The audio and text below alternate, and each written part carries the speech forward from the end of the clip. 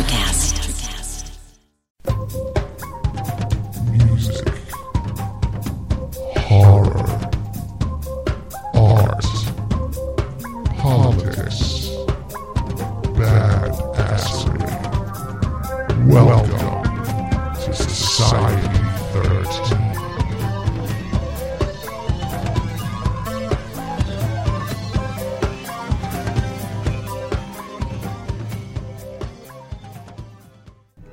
This is Mr. Pink of the Society 13 Podcast Network, and you are listening to Kettle Whistle Radio with Heather and Dave, the only place I come for the music, macabre, and movies.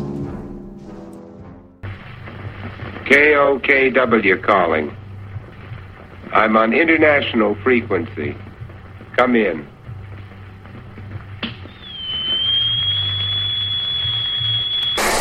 Knuckle up again. Make me want to dance. You know, what does this represent? Because this isn't just about soda. Hello, Beans. This is Dave. And Hello. Don't judge me. Don't judge me. Don't judge me. It's going to be called Kettle Whistle.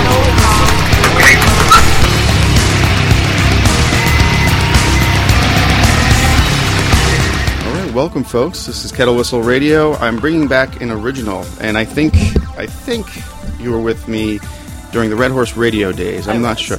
We have with us today Tiffany Apan. Hello. Welcome back. Red Horse Radio days, I was with John Towers, his label. Now I have my own, Society 13 Network, and welcome to that. It's really nice to have you back. Hey, it's great to be back. You gave me a nice little kickstart in the beginning. I had some good music to play, which we may or may not play, but we're still discussing that. Yeah, we're still discussing. But just to recap, go back to where we were when I first hung out with you. You were talking how you were into 80s metal, like Dokken. Oh, yeah. Hey, Under Lock and Key, Tooth and Nail, great albums. Okay, yes. Dokken, that's good stuff. Mm-hmm. Just curious, where else were you with that? Were you like the whole hair metal thing, like Slaughter, Poison, Rat, or just... Yeah, I like a little bit of everything. Interesting. I'm a music eclectic, I guess. Child of the 80s. Yeah, but not so much. But. I was born in the 80s, yes. but I remember like some of it. I understand. That's how I am with 70s music. I always go back to 70s, just because there's a lot more emotion in those songs than, let's say, new stuff now. Yes. Not comparing your music to that, because your stuff has some strong emotion. Are you still working with Jason English? I am, yes. Okay. Yeah. Still my partner in crime, so. Right. Yeah, but music is taking a little turn for you at this moment because you're busy. I am busy, yes. Let's hear about, the latest. Okay, well, first of all, I have a bunch of projects that this year... last year, 2013, was kind of like a bridge as I was moving forward with projects, but still wasn't completely done with them. And some of them, I was still trying to figure out what direction I wanted to go with some of them. But toward the end of the year was when I really started to getting sort of a handle on them and figuring, 2014, I'll be able to kind of push him over the finish line, and that includes a couple film projects, both my own as well as being involved with film projects of other production companies as well, whether it's acting or behind-the-scenes work or a little bit of both. And then also music. I am going to be releasing new music this year. However, I'll be doing it a little bit differently than I saw that. Your second full-length LP. Yes. Yeah, it's in the works, but... It is in the works. And I think what I'm going to do with this one, instead of releasing it all at once, is first I'm going to, I think, release... individual songs digitally, one at a time. You know what? A lot of people are doing that, and I'm talking people that that have been in the industry for a while. They put out a 4-song EP here, part 2 later, and because people are just downloading songs at a time. Yeah, you know what? People are just downloading songs, and a lot of people. I mean, while I still sell physical CDs, good. I just find a lot of my sales do come from digital downloads. Yep. So basically, what I'm going to do is. Kind of release them one at a time, or maybe a couple at a time, and Smart, then yes. And then at the end, once they're all done, I'll release a full album, like a full physical CD. That is the going rate. What I had a metal band on last week, local band called Vermithrax. Right. Very great, nice guys, great band. They opened for Metal Church, 80s thrash metal. That was a great show. Yes. What they did was they put 4 songs out on what is it, Reverb Nation. Okay, yeah. They put 4 songs out there for the fans, maybe 5. Just so that when they put the full LP out, they hope that people will come around and purchase it. Right. Because in the 80s, what we discussed about this, and you would remember, bands like Metallica made it because people were trading tapes. Right. And that was free, trading tapes. But when the album came out crisp and clean, you bought it. Right, and that's exactly. So your tactics are good. And now I should say here, you are a lady of film, theater, and music. And music. And last time we talked, it was Fetish Dolls Die Laughing. Yeah, that was one of the movies that had just come out. So right now, what I see coming out now. Well, first of all, let's talk about The Cemetery by the Lake. Yes, that was a short story that I released actually for free.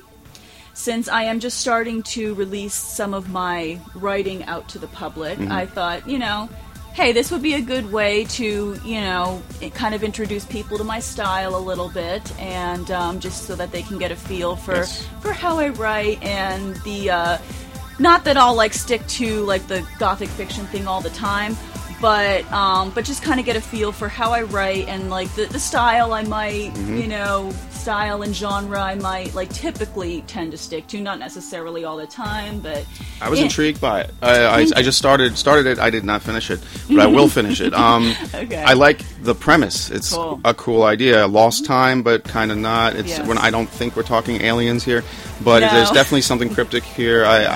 You want to just give the premise real quick? Yes, it is about a young woman, a young college co-ed. Her name's Jane.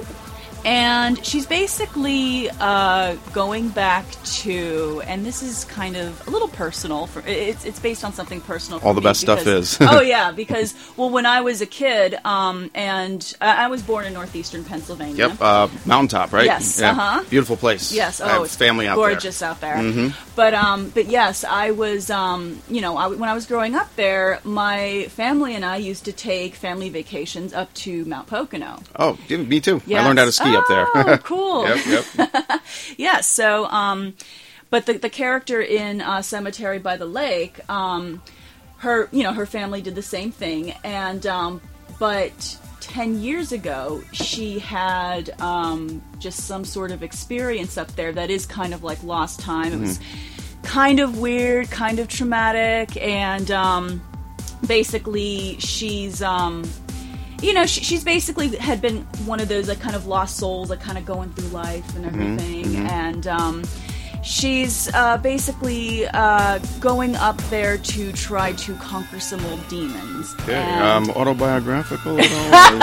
I have to ask, maybe. All writers tend to do that around in the beginning. Then they start looking at other people. Then they always tend to come back to what they. Yeah, so I'm talking from experience. Yeah, but but basically, she goes up there and ends up getting a little more than what she bargained for and everything. So that's about the premise for that one.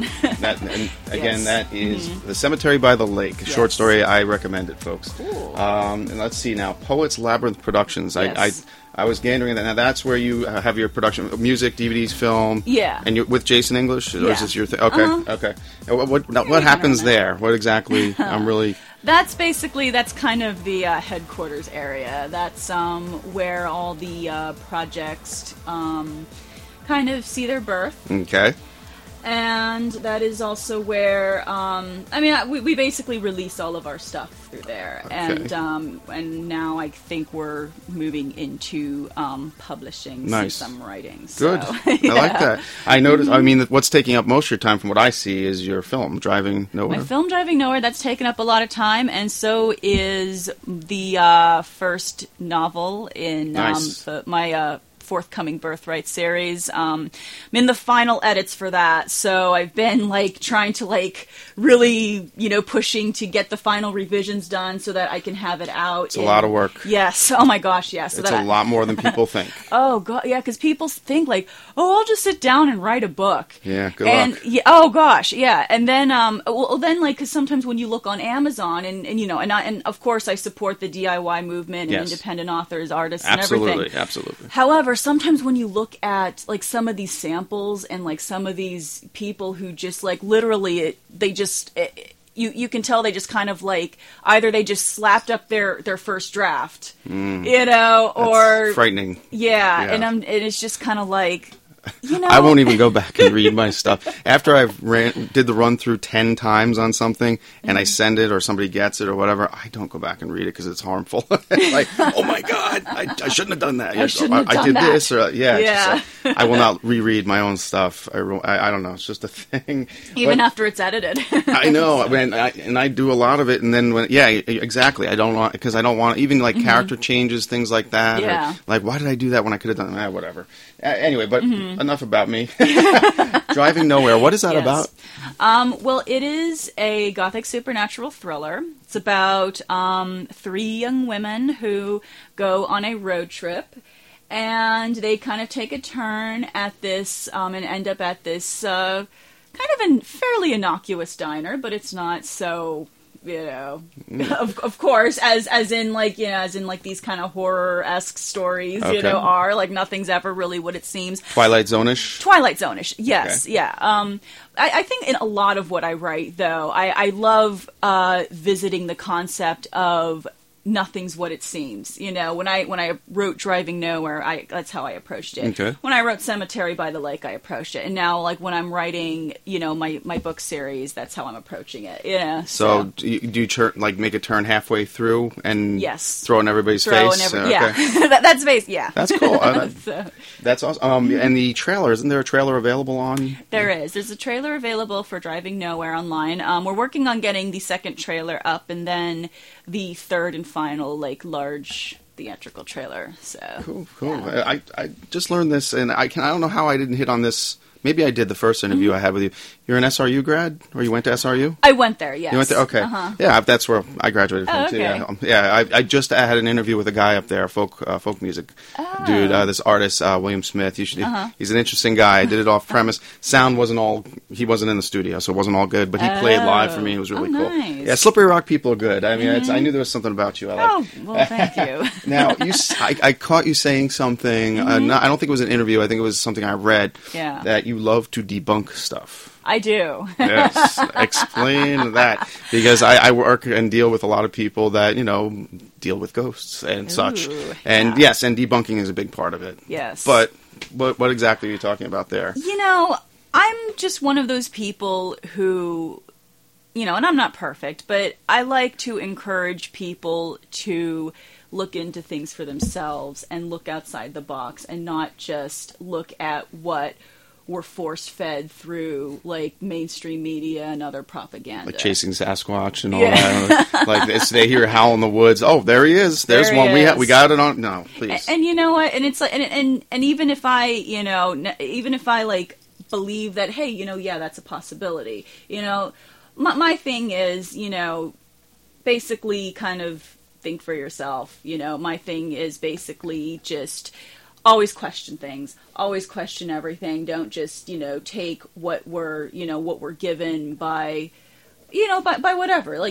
Don't just take my word for it. Don't just take this guy's word for it. Go in and look at it for yourself. And it just, and even in talking with people, especially since, my Birthright series, it takes place in, and I love history. I've always had quite a fascination with history. I'm not an expert at it, because there were some things that when I was writing, especially the first book, Descent, that I did have to go and look up because I was a little shaky.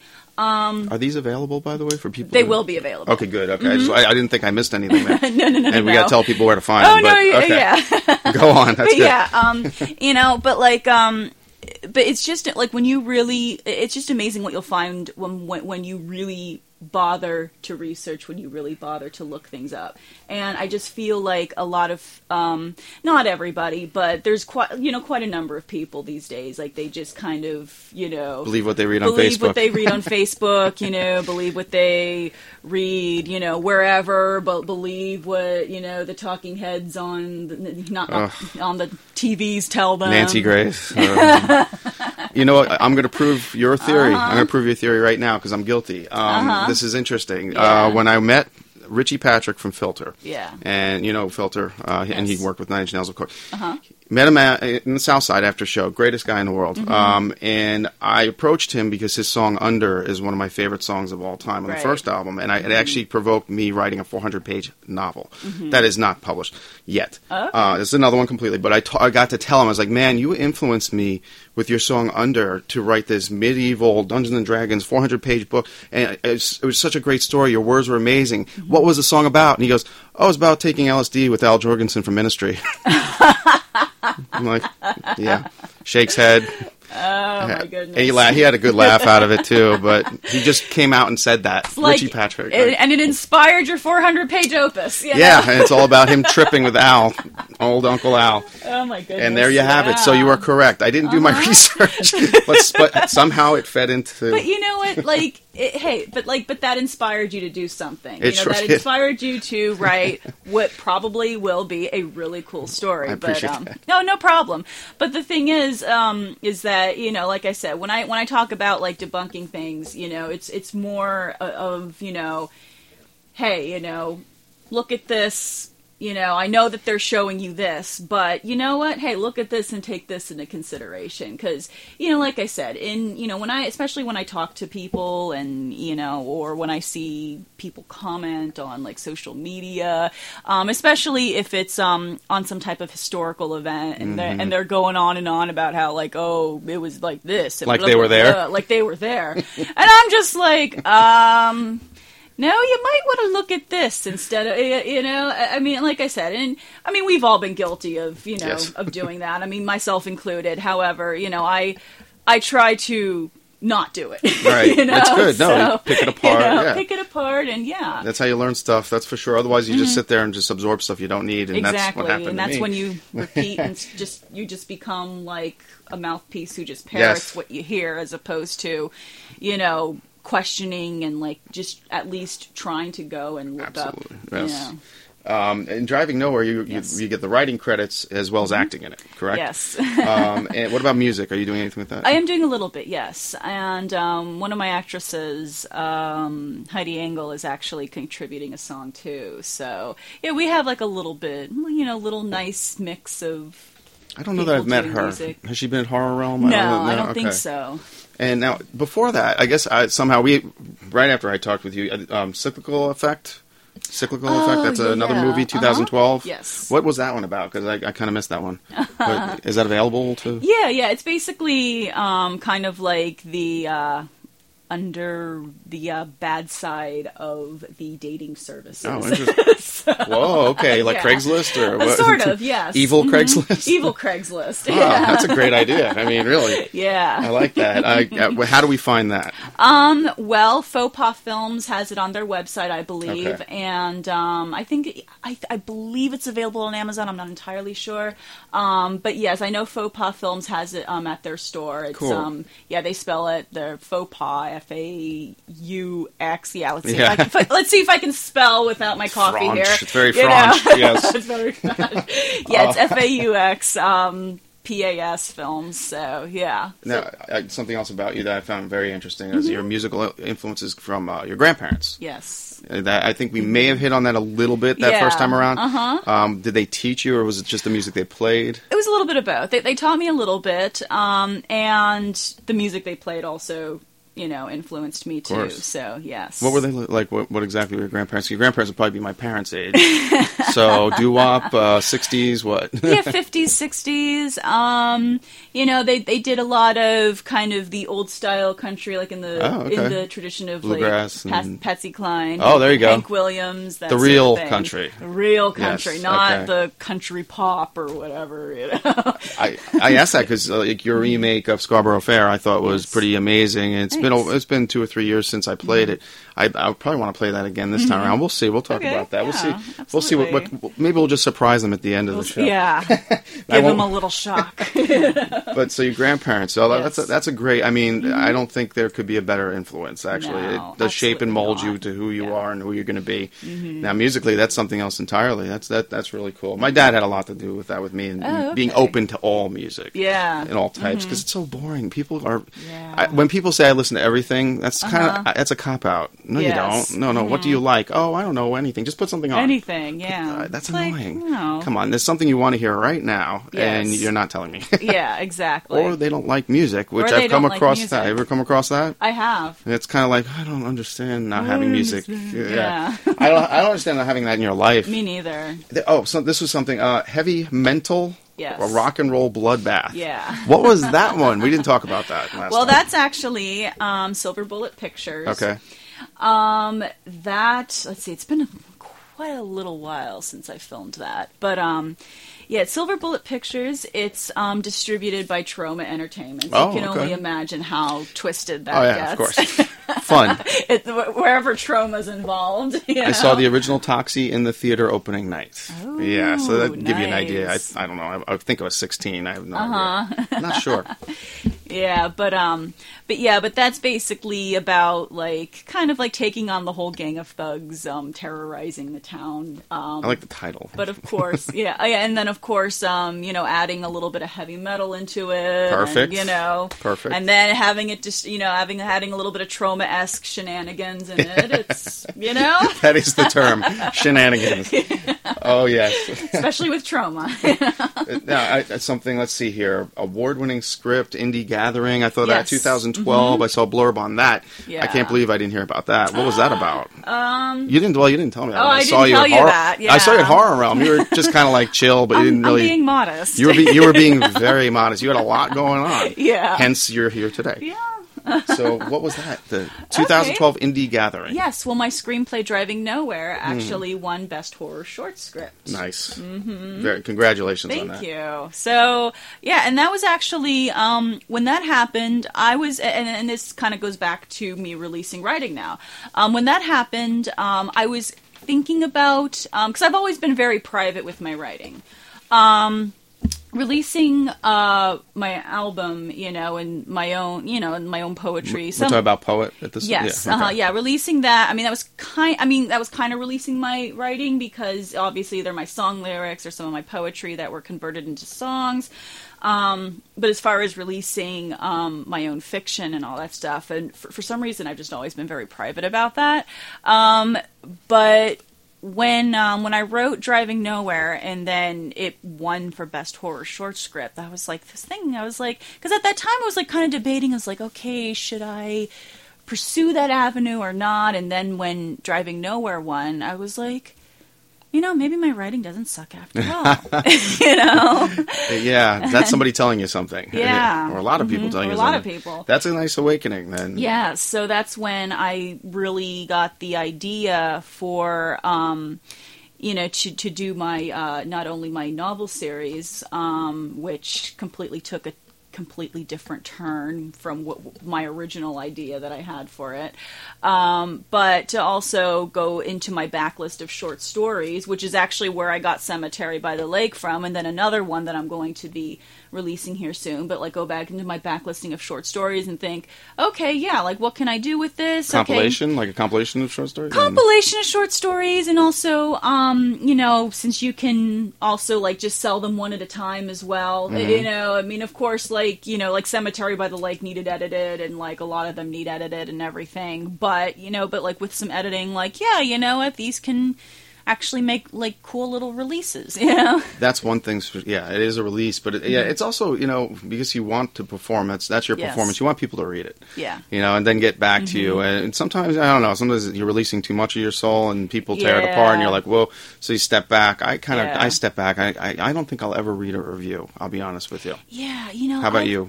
I've stopped reading reviews actually. Yeah. I mean, even though like they've been like 95% positive. That's good. You know, like 95% positive. Still, it's like, even with positive reviews, it can still kind of go to your head. You know, and then you're like, and then it's like when that happens, there's that danger of not really knowing where you can improve. Yeah. You know? You know what? On that note, you know John Russo. Yes. He does the Horror Realm with us. John Russo wrote the original Night of the Living Dead screenplay. He's been in here, of course, and he said, when asked, he does not watch any zombie movies. He will not watch anything new or old because he doesn't want to be influenced. First of all, they made the first flesh-eating ones anyway. Right. But he will not watch them. And I find that interesting. That's like me or you not listening to heavy metal or reading horror. Yeah. I don't know that I could do that. Yeah, I couldn't do that either. You know? But that's, he keeps it original. And he has a book coming out, too. Everyone's different, you know? Yeah, that's a different approach. But he has a book coming out, and I can't wait to actually read this thing. I hear it's really good, but that's another story. But yeah, I will not read reviews. So you're all right. I'm glad I'm not the only one. Yeah, no, you know what? There's actually a lot of people out there. I've actually run into a lot of people who don't read reviews because they don't. If it, even if it's a good review, it's like, I appreciate that you loved the story. However, I don't want if you get too many of them, I don't want to get to a point to where I'm like, okay, well, I don't need to improve or anything. And then when you get to negative reviews, sometimes they are useful, and sometimes they do point out things that, hey, maybe you missed or your editor missed or whatever. But then you get, of course, like, this sucked. Yeah. And then you get the people who you wonder, okay, did you even read it? Or, okay, did you even listen to it? Okay, did you, because it's like, because the review is just kind of like, okay, either you didn't even read or listen to it, or you did and you just totally missed the boat. Which happens, I guess. But definitely. And then you have the whole issue with like people just kind of trolling and just like trying to get, and it's like, have you dealt with that? Any weirdos? A little bit. Yeah. And thankfully not too much. Most of the people who have commented on my stuff have been like really cool, so which is great. But yeah, of course, you put yourself out there. I mean, every once in a while, you're going to get it, and you can't let it bother you because, and my approach to this is. And, this is interesting because I was listening to this Underground Wellness website and podcast that I listen to. It's all on, like, holistic alternative medicine, all that stuff. But he was talking with this woman, Marie Forleo, who does, like, who's, like, marketing and all that stuff. Okay. And he had her on his podcast. And they were talking about, like, this very subject. Like, trolls, negative people, all that stuff. And they said something really interesting. They said, when you see somebody who's there just tearing up, like, not even really even giving constructive criticism, just, tearing at a new, I don't know if we can swear on the show. Absolutely. Okay, tearing at a new asshole. Yeah. Okay. As a matter of fact, John Russo was the first person to drop the F-bomb on this show. Oh, nice. But he did it with class. So. With class. Oh. Exactly. But anyway, but just like being an outright, asswipe, negative asswipe, with nothing else to do. With nothing else to do. And it creates, that's how they create their own blog, because they hate everything. Exactly. Hating everything is boring to me. Yeah, me too. But the thing is, it's like, they said something interesting. It was, when they see that, that's probably somebody who's in a lot of pain, somebody who's probably a very tortured soul, probably somebody who has had a lot of failures in life, and they don't like to see somebody else out there doing their thing and being successful with it. And good point. Instead of getting angry or upset, to have compassion for that person, I was like, oh my gosh, like, that's brilliant. Because I've been through some pretty low times in my life. And even when I was at my worst, it never once occurred to me to go onto somebody else's webpage and just annihilate them. Yeah. So I can only imagine, like, how somebody like that is, how sad. Their life is. Yeah. So, in a way, it's like almost be sad for them. Instead of, It is, on that same note, like what I do, like when I read, or for me, when I listen to a really bad album, or I guess it's more of reading or watching a horror movie. I did this when I was a kid. Instead of hating on it, and I do hate on it, I keep it inside, and then I make something better with it. Like as a kid, I used to write a better script for a horror movie that I hated. I'm like, this could have been better if they did this. So I played with it on my own. Whether it was I said this before, whether it was on paper or with my own action figures. I was like, like I would portray a better story, make it better. So when I read something, and I have read some books lately that I just so disappointed, I did what they didn't do. Right. I took what and maybe I'm wrong, but at least I'm taking that shot at doing the complete opposite of what they did. And that's productive. That's a lot more productive than getting online and be, like there was this one person who left this review for actually a film that I'm in and everything. Oh, which one? Which one? I think it was The Girl or something. I was going to ask you about The Girl, 2011, right? Yeah, and he left a 1-star review on IMDb, and he goes, "Oh, I watched this movie and I couldn't wait to get to my computer and and give it a 1-star review." And I was like, "Really?" Well, first of all, you could do that from your phone if you really wanted to. Well, yeah, and I'm like, really? Like that's what your day consisted of? Yuck. Is like, and I'm like, that's like just that. When I say yuck, I'm bored with that. Exactly. Yuck. Exactly. And even when I blog about things and people, I mean, even if what I watched or read or listened to wasn't my thing, I try to find a kernel of something to say, to be positive about, because you know what, everybody has to start somewhere. Absolutely. And none of us start out perfect. I mean, I look at some of my earlier song lyrics, I look at some of my early poetry, some of my early stories, and I'm just like, oh my gosh. But you could admit that. Exactly. But you know what? But that's how you learn. And, I mean, and that's the thing, though. Everybody has to start somewhere. And you know what might be a piece of crap now, who knows? Maybe that person will learn from that, and in 5 to 10 years we'll probably be producing masterpieces. So you never know. Absolutely. So I always try to not completely, rag on somebody. Right. Go to the dark side. Yeah. Yeah, because there is something, I watch a lot of 50s, 60s horror movies, and predominantly, pretty much they're all kind of bad in one way or another. But that's due to time. They have the charm. But you take a stupid movie like Attack of the Eye People, MST 3000, they destroyed it. I loved that movie as a kid because the monsters were so cool looking, and they had a really creepy sound, and the woods were creepy, even though it was supposed to be nighttime and it was daytime. But there was some appeal. I took something from that to use later. There's some atmosphere. Yes. I get ripped on for this one. You ever see the movie Let's Scare Jessica to Death? Yeah. We did. Okay, I love the movie. And we did, Lydia Peaver, the author, we did a review on that. And I get a ripping for loving that movie. Really? Yeah, and I just like the whole idea of it, but mostly I like the atmosphere of it. So I take that and I use it in my writing. Yeah. How they did things, the silence and the whispers and things like that. Even if you don't like the actors, you find something good and use it. That's all I'm saying there. But yes. But yeah, I don't know if that's what you do, or you just rather than rag, you just take a piece of it. I try to take something from it that hey, this was pretty cool, and maybe if they expand on this, they can get better and everything. But and that's what I did. That's what we all did. With that in mind, like what horror movies stick out?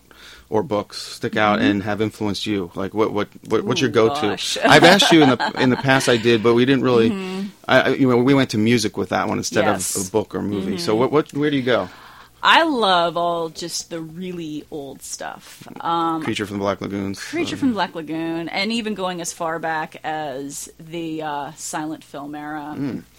Going as far back as that, going as far back as I love like Bram Stoker, Mary Shelley. Good stuff. Oh yeah, I love. I tend to gravitate. I mean, I love some modern writers. Like I love Stephen King. Right. You gotta love Stephen King. This is his son, Joe Hill. Sweet, yes. Heart-shaped box. Yeah, I just picked this up at LJ's. Chris Rickard put it aside for me. Yeah, you know what? I picked the paperback version up there too. You're the one. Yeah, I was the culprit. I came in. She had one set aside. She's like, I had another one for you, but it's gone. But I got this, and so I had to pay a little more. I don't care. I don't care. I love hardcover. Oh, I love hardcovers too. But yeah, you were the one. That's funny. Yeah, I was the culprit. Yeah, I stole the paperback heart-shaped box. I don't think she knew you were going to be in here today. Otherwise, I'd have her call in. And she didn't get back to me last night.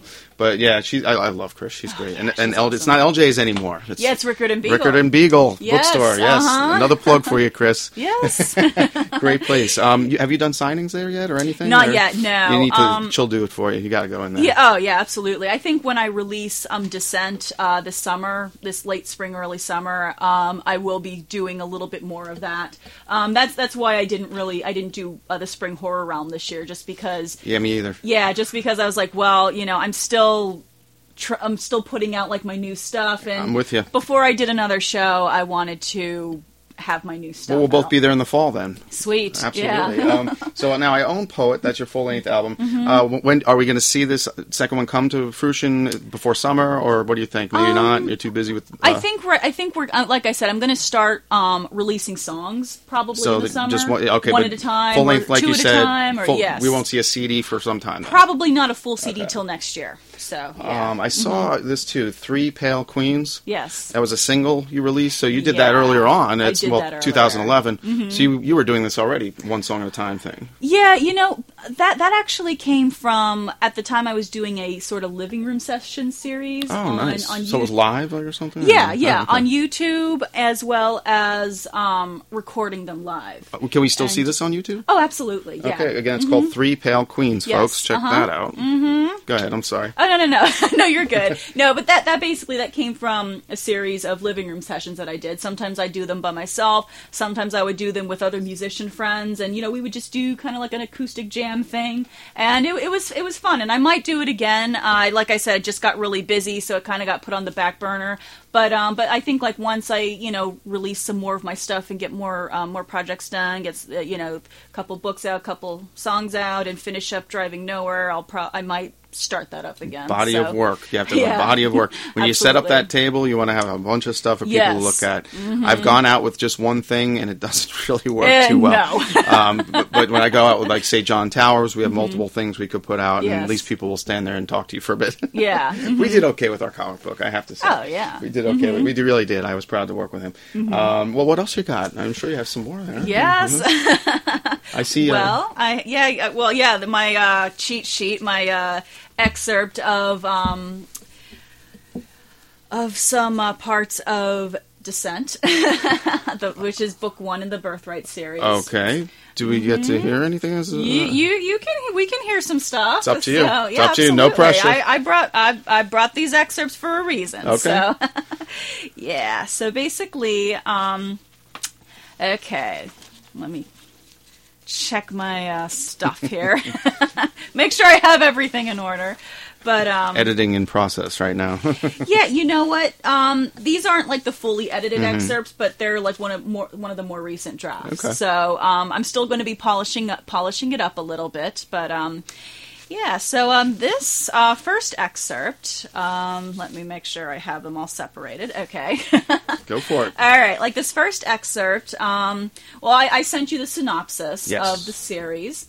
And it's a kind of a dark gothic, dark fantasy with some horror elements, some romance elements. Always good. Oh yeah. So but the book, it starts out in the year 1844, and where we first meet the 4 patriarchs of the families that are going to descend from them, hence the title Descent. Yeah. Very nice. But the book starts out where we meet the 4 patriarchs. Nicolae Ganush, who is a Romani slave in Romania. And he and his little brother escaped from their slave village. I'm not going to say what the circumstances were just yet. Oh, yeah, don't give it all away. Don't give it all away. Teasers are good. Exactly. But they escaped from their Rum slave village, from their slave master's property. And And then we have Jonathan Blake, who is an Irishman living, 18-year-old Irishman. These men, except for James Livingston, are relatively young. But he's Irish, and he's living on the Midwest, American Midwest, near the what was at that time the Illinois/Iowa territory.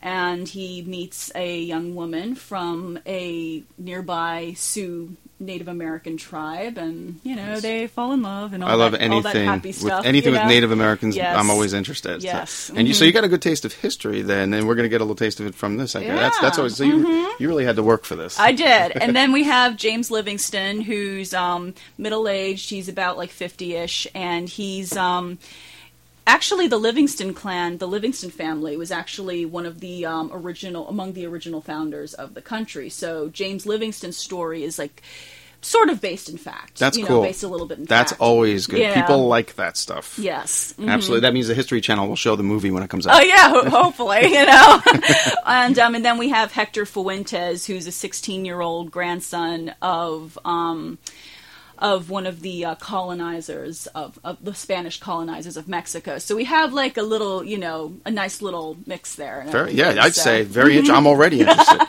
Yeah. So, okay, well, with this this first excerpt, this first excerpt takes place in the year 1844. And the character Nikolai, he's 19 at this time, and he took, like I said, took his little brother out of their slave village, and they're the only family that they have, and he's starting to experience some, as it happens in some of these horror, dark fantasy books, some really odd things, and he's taken on kind of a very bizarre, very twisted journey by a cloaked visitor. Okay. And with this excerpt is basically this first excerpt is basically that going on. So I figured, without giving too much away, I could... I have to ask you, the hooded cloaked figure, is this a specter? Is it a demon? Is it a person? It could be either. It could be either. Good answer. Good answer. It could be either. So, it's not really confirmed in this excerpt. So, okay. And it's not really confirmed until, later on. So, all right. Okay. Cool. I like that. All right. So this first excerpt, he basically the patch of forest that he and his brother were sleeping in had just gotten basically engulfed in fog, and they just and the moon pretty much descended down and is now just hovering over the trees, and so you can basically see every crater, and Perfect. So and he was and Nikolai was basically unable to move while this hooded creature was kind of floating toward them, and he blacked out, and this scene starts with him coming to, and then we'll read from there. Go for it, man. Okay. You definitely set the stage. Okay. Hopefully. So. I got it in my head. Okay. Sounds good. All right. So here goes. Okay. A violent throbbing pounded in Nikolai's head as he came to consciousness. He kept his eyes shut and brought a hand over to where the pain was, letting out a loud groan as he rolled onto his side. Then his eyes shot open at his realization of the ability to move. Slowly, he started pulling himself to sitting with his eyes still on the ground and rested his elbows on his knees. His palms pressed to his forehead as he coaxed the stubborn pain away. Nikolai opened his eyes as the pain finally evaporated. It was then he noticed the dark olive skin on his forearm had a glowing reddish tint. Trying to gauge the source, he lifted his head to look upward and jumped back when he saw the giant red moon above him. It was a bloody red and filled a pitch-black starless sky. The orb was barely brushing the tips of grotesquely twisted gnarled branches on the large sturdy trees that surrounded him. He was able to make out thick black bark, and not a single leaf grew. Despite their tangled and uneven appearance, the branches appeared unbreakable. Like contorted arms, they reached toward Nikolai. As his eyes were fully adjusted, he moved them downward to the area next to him where his little brother had been sleeping, only to find the place empty. Sebastian, his bag also missing. Sorry, if I can only talk. Okay. Hey, that's why they call it a live read. Exactly, live read. So, his bag was also missing. He stood upright, frantically surveying his surroundings. He cleared his throat, testing his voice before calling out to his brother. Nikolai listened, awaiting a reply. But the shallow echo of his voice through the trees was the only response. He took a step forward, hearing his boots crunch on the barren, rocky soil as he called out to Sebastian again. The forest remained still, thus forcing Nikolai to acknowledge his apparent solitude. He tried searching for an indication of his own whereabouts, along with his brother's. He could be anywhere. The voice was far away, though clear as a bell. Nikolai panicked. God, Sebastian, where are you? He had no idea of what he would do if he lost his brother. Sebastian! He screamed, no longer caring if he drew attention to himself. All he wanted was his brother. The trees seemed to be alive, breathing as they loomed over the young man, taunting him. He caught a movement in his right-hand periphery among a cluster of trees. Nikolai turned in a direction, narrowing his eyes. He took a tentative step forward, sorry. Sebastian? Nobody answered, but the individual in question began moving toward him. Nikolai maintained his stance, placing a hand on his dagger sheath that hung from his hip.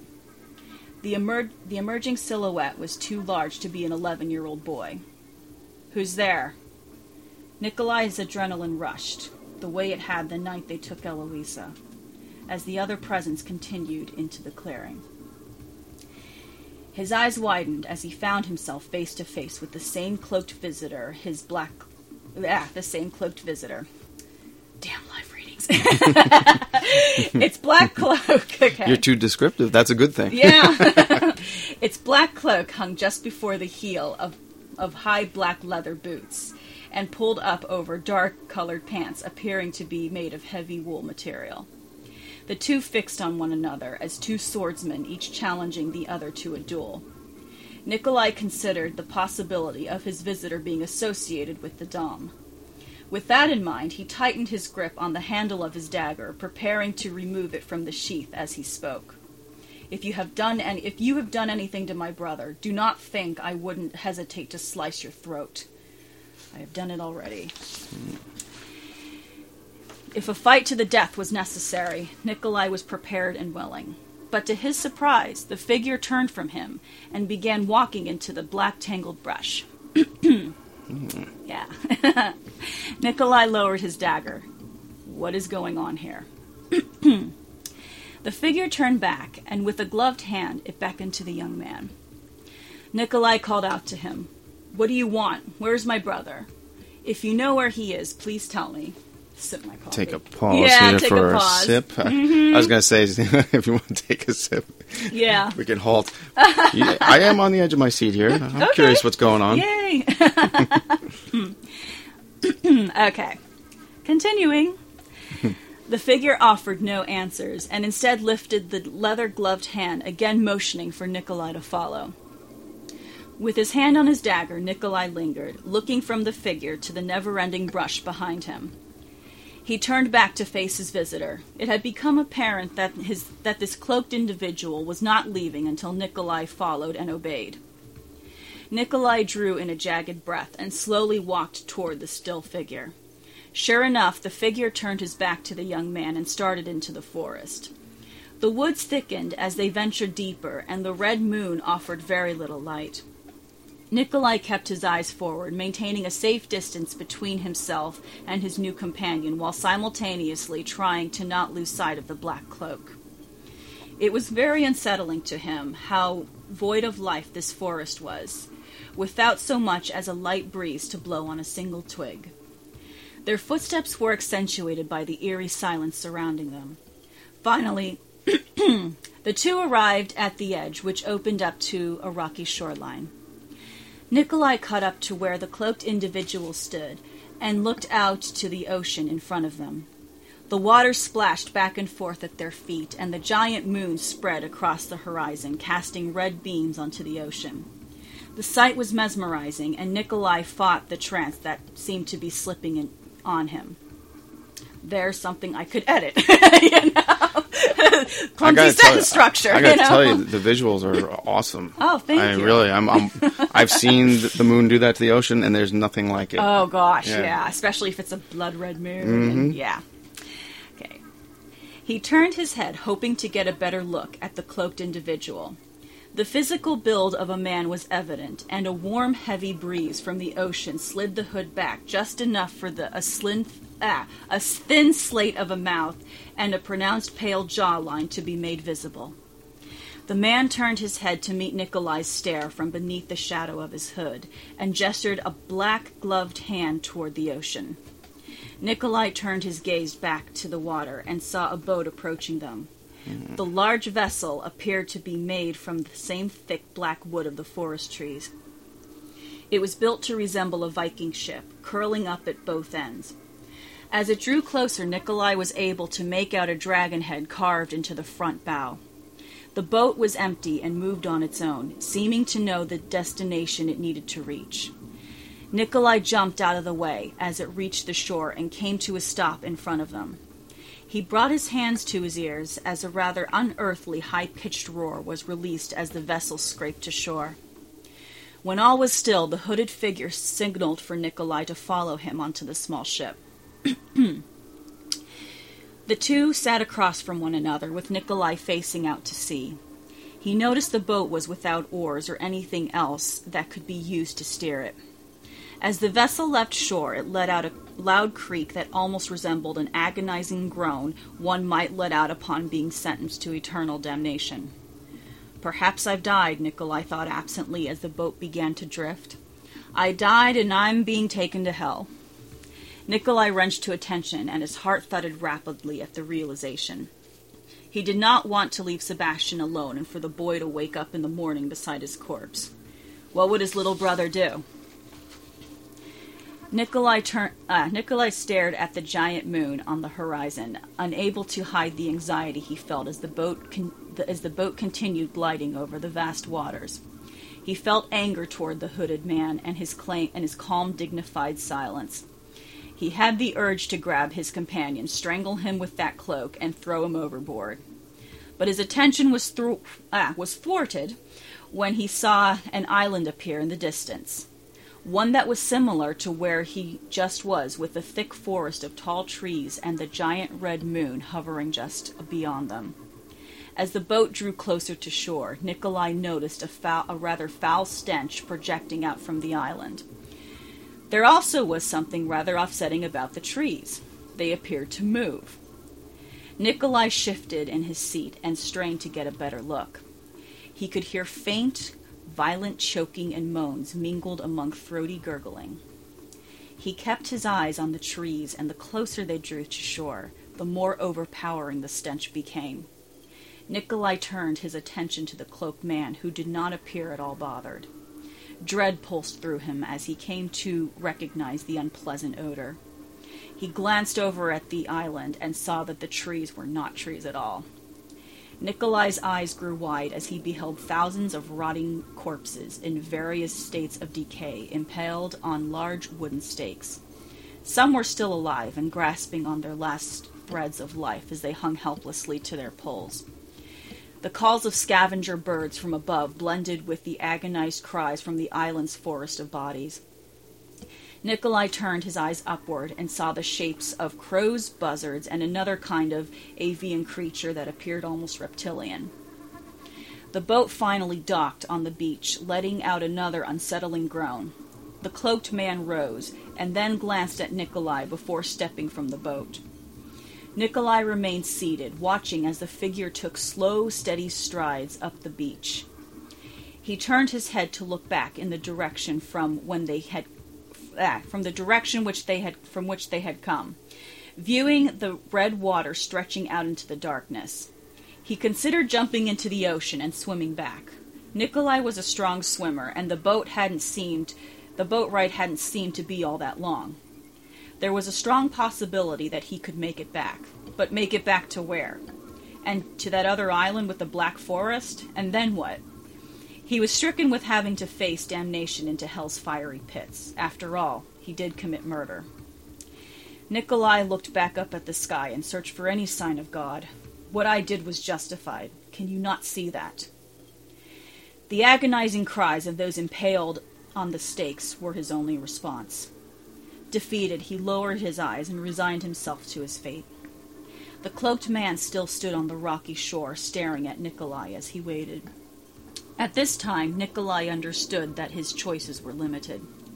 As he followed the cloaked figure into the forest, he could feel the eyes of the suffering upon him, as his eyes were when you murdered him.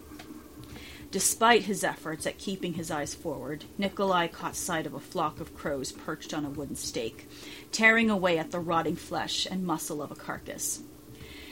The corpse stared back at him, its face almost eaten away. Chunks of muscle still clung to the skull, and one of the eyes hung out from the socket, dangled by a fibrous string.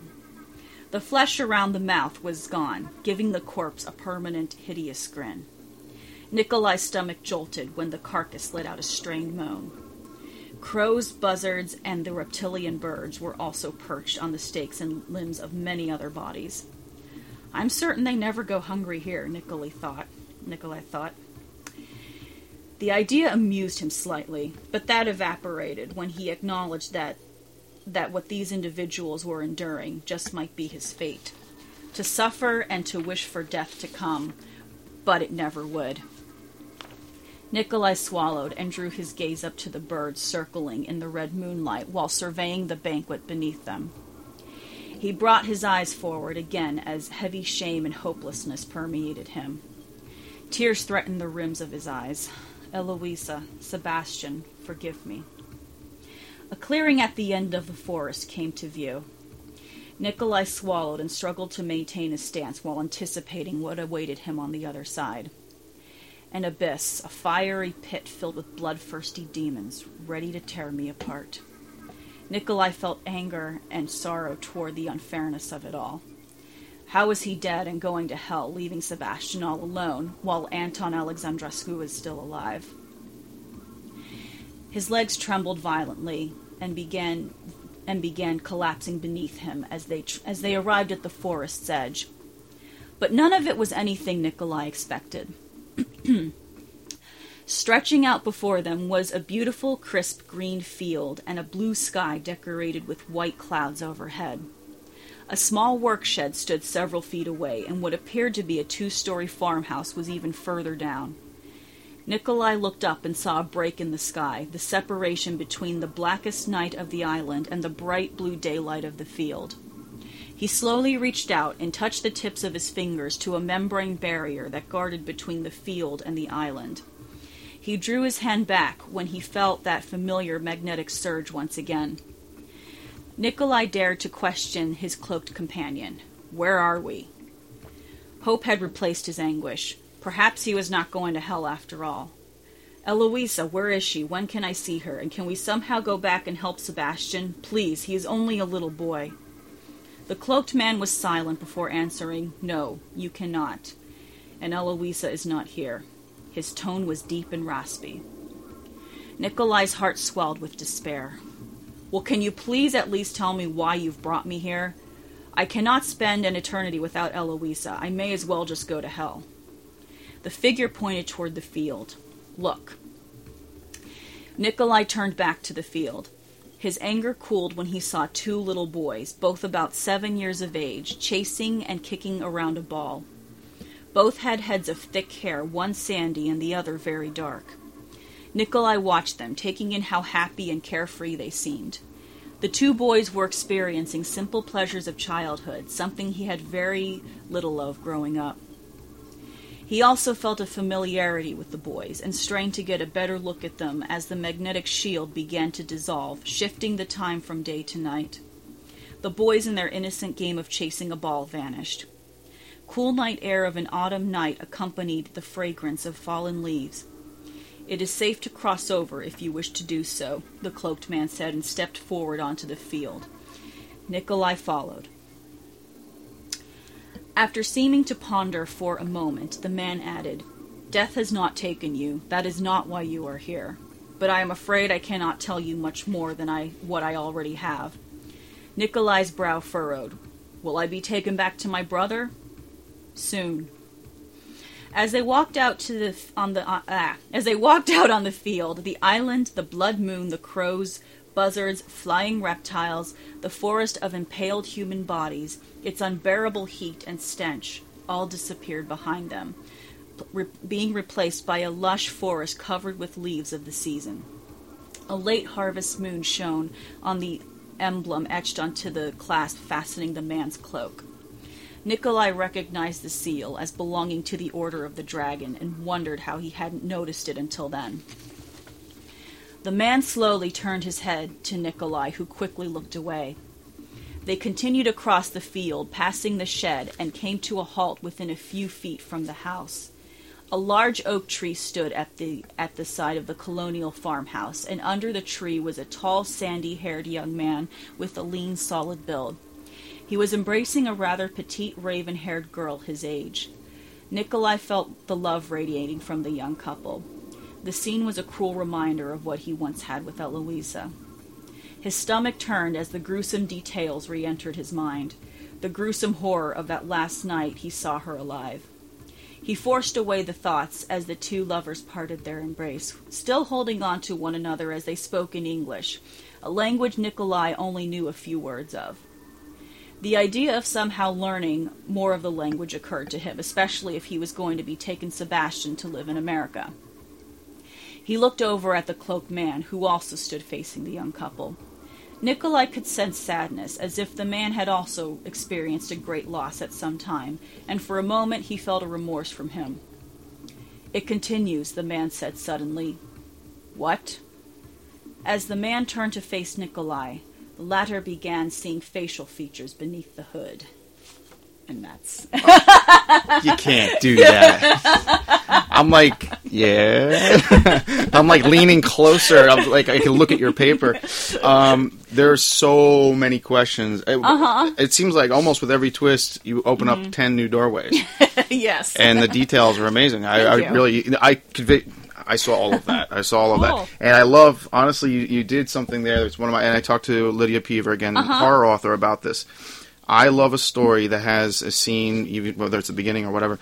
Somebody on a boat getting to an island, everything's dark, you don't know what's on the island. Yeah. That always, some of the best movies start out that way. Because it's just the idea of a voyage, a quest, and there's this island, and I love that the trees became people dying. Yes. Thanks. There's a lot going on there. Yes, and that's there just is. one of your 4 major characters, right? Yes, that's one. One of 4 major patriarchs, and then the second half of the book takes place in the year 1931. Okay, and then, now this is Descent, right? This is Descent. It's not called The Descent; it's Descent. It's just Descent, yeah. And it's going to be available when? Got to plug your stuff. Definitely this summer it'll be available. I was going to try to make it available this month, but if I would have rushed it, I just would not have been happy with the product, you know? Sometimes you have to grow with your work. I mean, Yes. Otherwise, like if you wrote that 10 years ago, you wouldn't like it.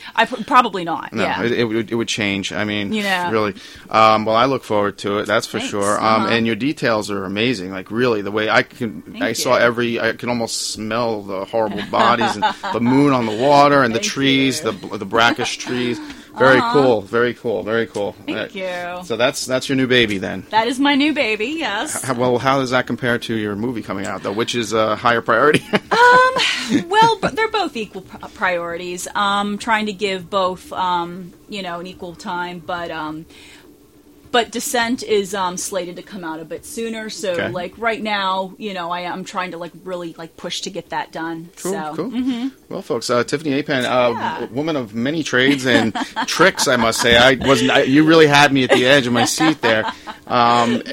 This is the part where you want to plug. Tell people where to find all your stuff. Okay. Well, I am currently putting up my new website. It's ready, but I need to link it to the domain. So I tried to get into your old one. And yeah. Okay. So basically, I need to link the new website to the domain. Which by the time this airs, that'll probably happen. Good. TiffanyApan.com. You can also find me at Facebook, Twitter. I'm relatively easy to find. Just put in Tiffany Appen. And I have some things available: CD Baby, Amazon.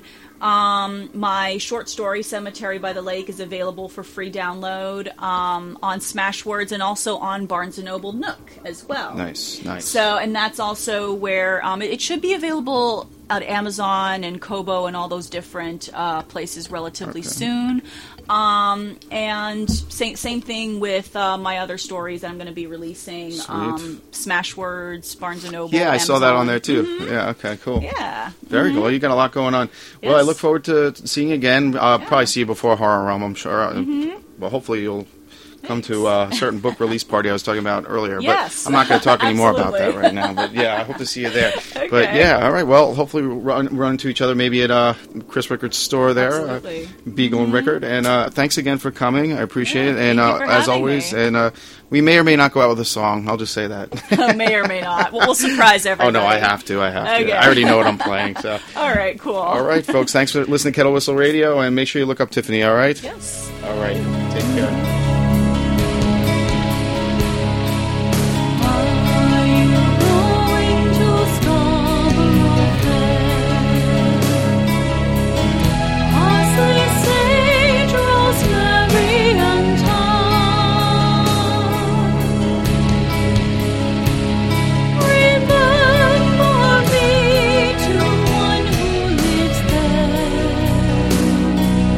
He once was a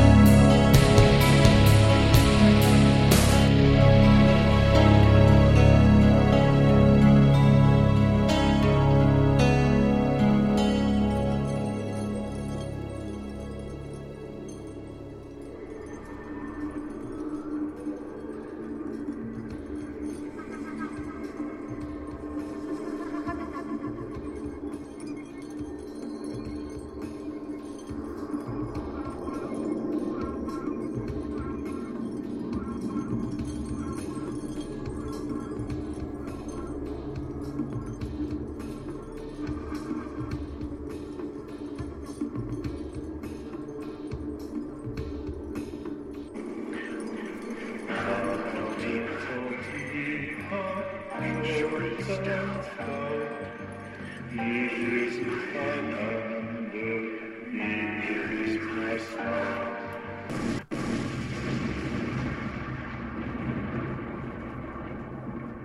have some loose jello, okay?